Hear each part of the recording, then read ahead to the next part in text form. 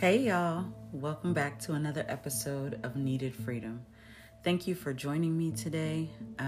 We're going to be reading Psalm 7, and I'm going to read it out of the KJV, but there's a couple of verses that I want to point to another version with, but we'll get there.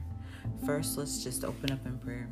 Heavenly Father, I thank you. I thank you for this time that I get to spend with you while also speaking with others and praying for anyone that is listening to this podcast that maybe just needs to hear from you, doesn't understand you, needs to hear your word presented differently, or maybe even just a different voice placed upon it, but your words, God. Let your words be what permeates their heart, what helps to guide them toward understanding, and just use me as a vessel, Lord. I'm praying for every person that may hear this and that they would find true love, support, and understanding in your word, that they would find you on every page, and in that begin to understand healing, begin to understand praise, begin to understand worshiping you as their Savior, as their God, as their Creator. I'm thankful for the opportunity to be able to be used by you, God, in your precious Son's holy name. Amen. Okay, so I'm always nervous when I pray out loud. It's a thing. But either way, so let's get to our reading of Psalm 7, first out of the KJV. O Lord my God, in thee do I put my trust. Save me from all them that persecute me, and deliver me. Lest he tear my soul like a lion, rending it in pieces, while there is none to deliver. O Lord my God, if I have done this, if there be iniquity in my hands, if I have rewarded evil unto him that was at peace with me, let the enemy persecute my soul and take it. Yea, let him tread down my life upon the earth, and lay mine honor in the dust. Selah. Arise, O Lord, in thine anger. Lift up thyself because of the rage of mine enemies, and awake for me to the judgment that thou hast commanded. So shall the congregation of the people compass thee about. For their sakes, therefore, return thou on high. The Lord shall judge the people. Judge me, O Lord, according to my righteousness, and according to mine integrity that is in me. O let the wickedness of the wicked come to an end, but establish the just. For the righteous God trieth the hearts and reins. My defense is of God, which saveth the upright in heart. God judgeth the righteous, and God is angry with the wicked every day. If he turn not, he will whet his sword. He hath bent his bow and made it ready. He hath also repaired for him the instruments of death. He ordaineth his arrows against the persecutors. Behold, he travaileth with iniquity, and hath conceived mischief, and brought forth falsehood. He made a pit and digged it, and is fallen into the ditch which he made. His mischief shall return upon his own head, and his violent dealing shall come down upon his own pate. I will praise the Lord according to his righteousness, and will sing praise to the name of the Lord Most High. That was a reading of Psalm 7 out of the KJV. Now, like I said, I wanted to point your attention to a couple different verses, and I'm going to read those out of the KJV, which is the Complete Jewish Bible. And the reason I'm going to do that is because when I was reading for myself this morning, let's see, I think it was verse 11, Psalm 7, verse 11.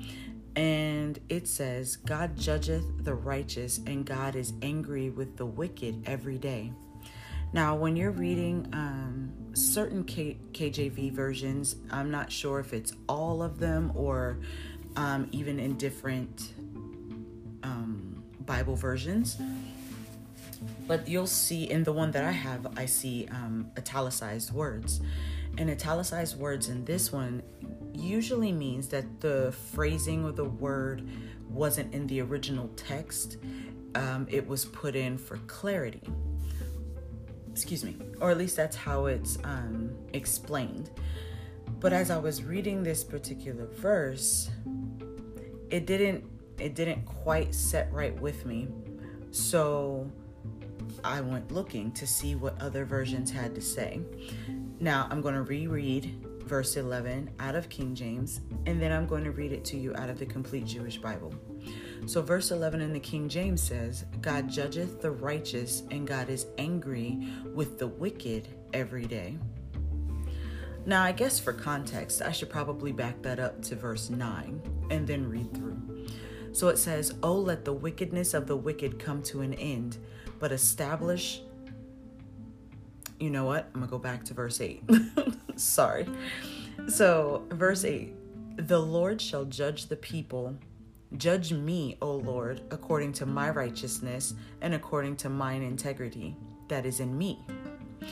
Oh, let the wickedness of the wicked come to an end, but establish the just. For the righteous God trieth the hearts and reins. My defense is of God, which saveth the upright in heart. God judgeth the righteous, and God is angry with the wicked every day. Now, with the wicked is the part that is italicized. So let's go to the Complete Jewish Bible. And so in the Complete Jewish Bible, the verses are they're off, I think, by like one. And it's not an off. It's the introduction in the Complete Jewish Bible is listed as verse 1, whereas in the KJV, it's not. So essentially, verse 1 becomes verse 2 within the KJ or CJV. Good grief, words today. So 11 would be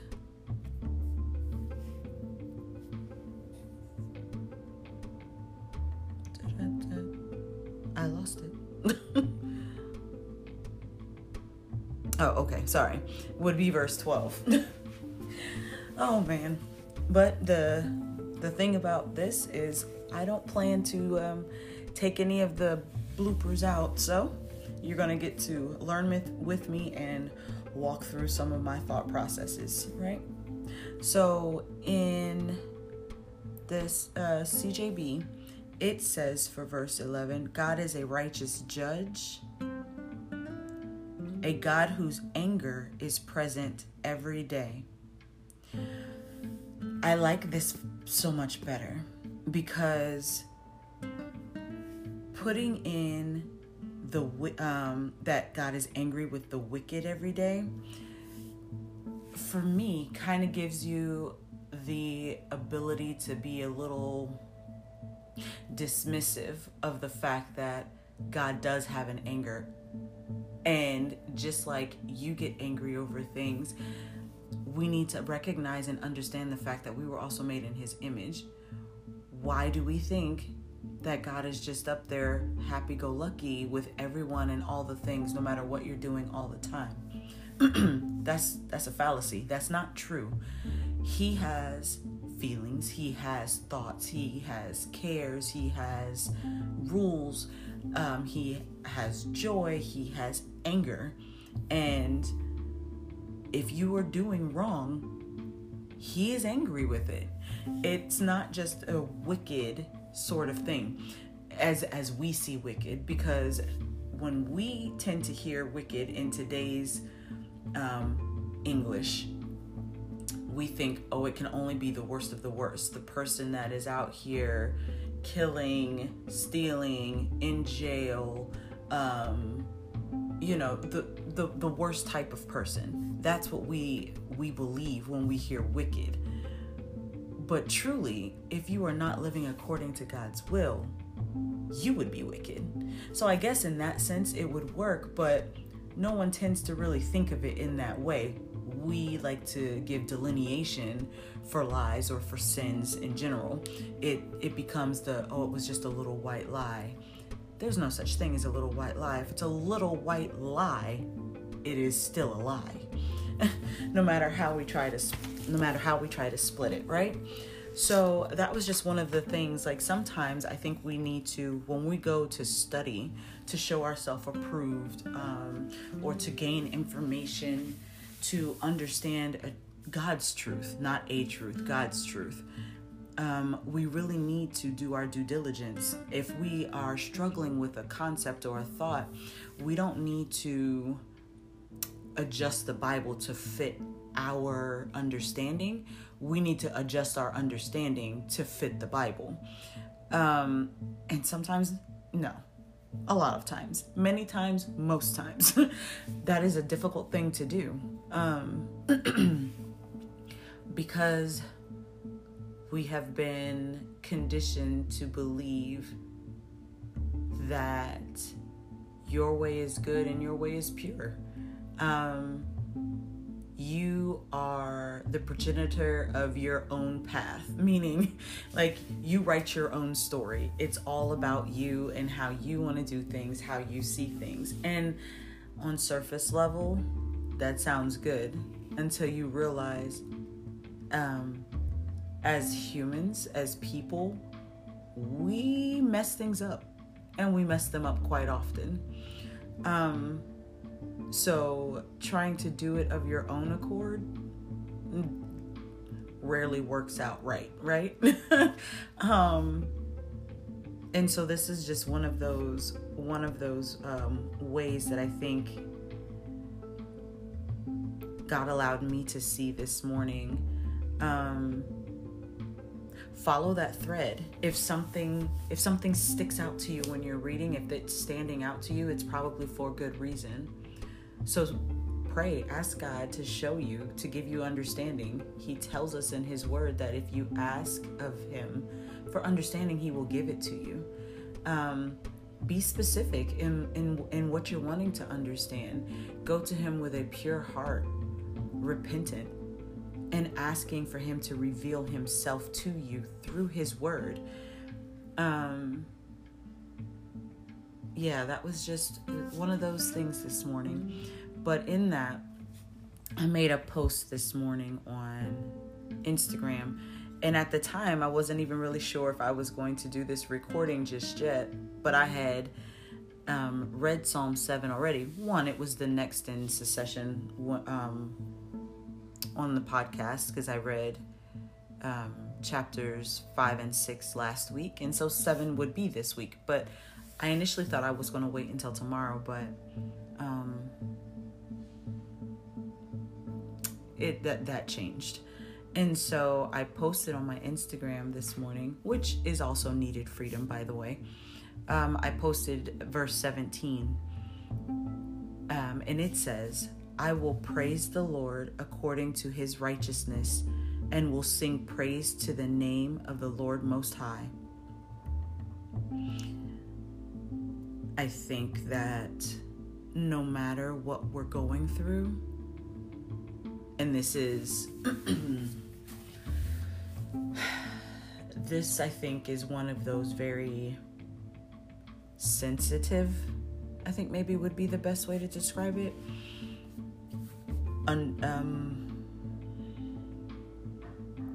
Sensitive verses, or our ability to understand it maybe leads to a level of sensitivity. And that's because it's saying to give praise, right? David, in fact, is the one who is speaking this prayer. And he is saying, "I will praise the Lord according to his righteousness. which he is always righteous, so we should always praise. And will sing praise to the name of the Lord Most High. I think that's a Selah moment, right? So no matter what you're going through, I think, was it Yolanda Adams maybe that sang that song? Look, I am not good with remembering people's names or musicians for these songs. If something sticks with me, I like the song. I don't want to say I could care less about who sang it, because that sounds a little wrong. But like, I don't care about the name behind the song as much as I care about the conviction that I had, or the feeling it gave in that moment. Hey, buddy. My son just woke up and he came in to say, I feel way better. I think I'm not sick anymore. Okay. Clearly, he did not notice that I was still recording. But like I said, y'all are gonna get all of it, because one, I don't know how to edit that well, but even still, I don't think that I would edit it out, because that's life. And if nothing else, we're gonna live life together, for better or for worse. You're gonna see what it is. But yeah, yes, no matter what we're going through, remember, what does it say? God is going to use you.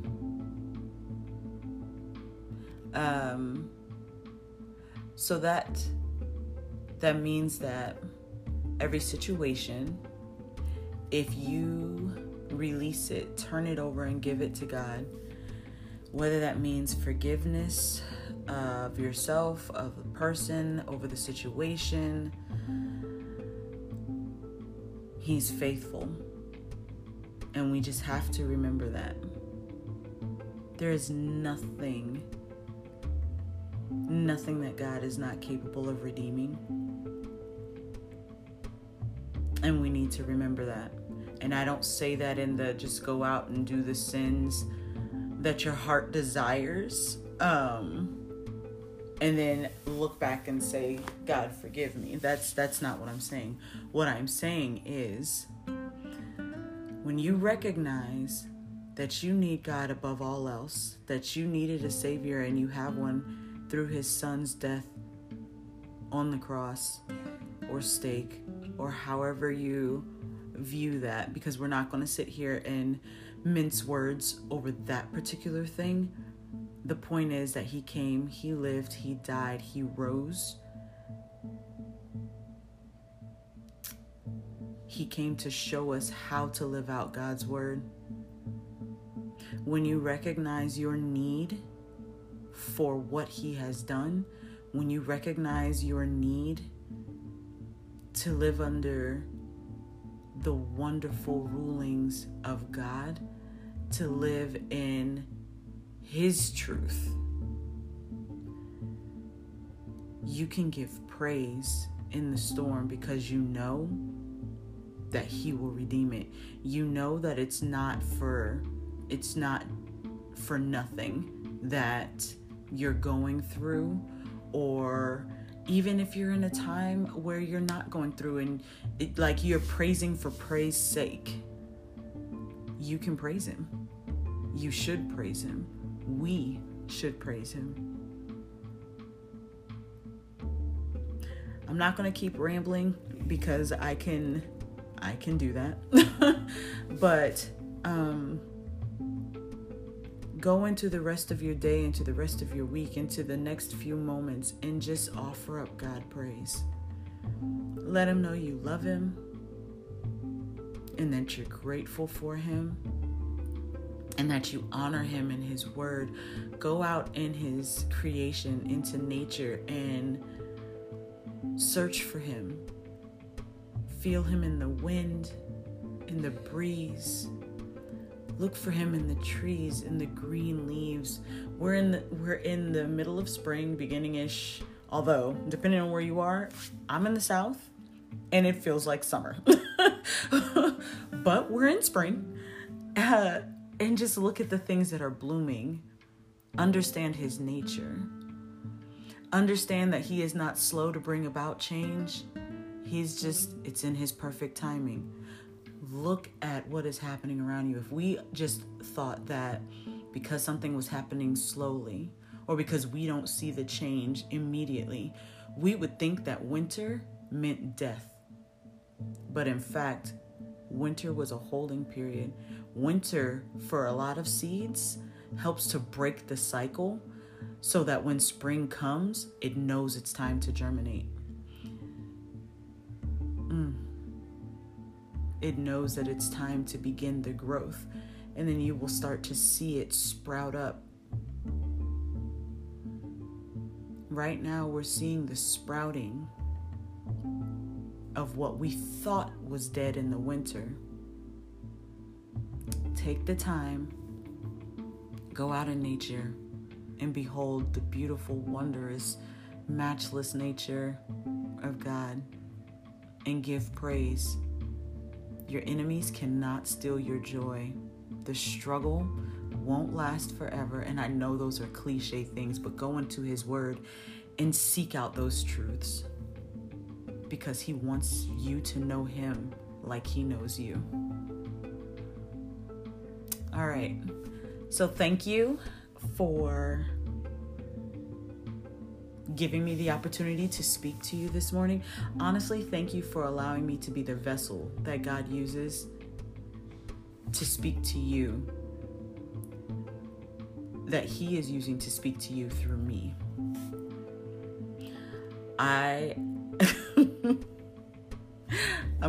I'll save that for another day. Thank you so very much. I pray that each of you go out and you live a blessed and wonderful life, day, moment. Remember that his word is the last word on everything. He is the authority. I love you all. Bye.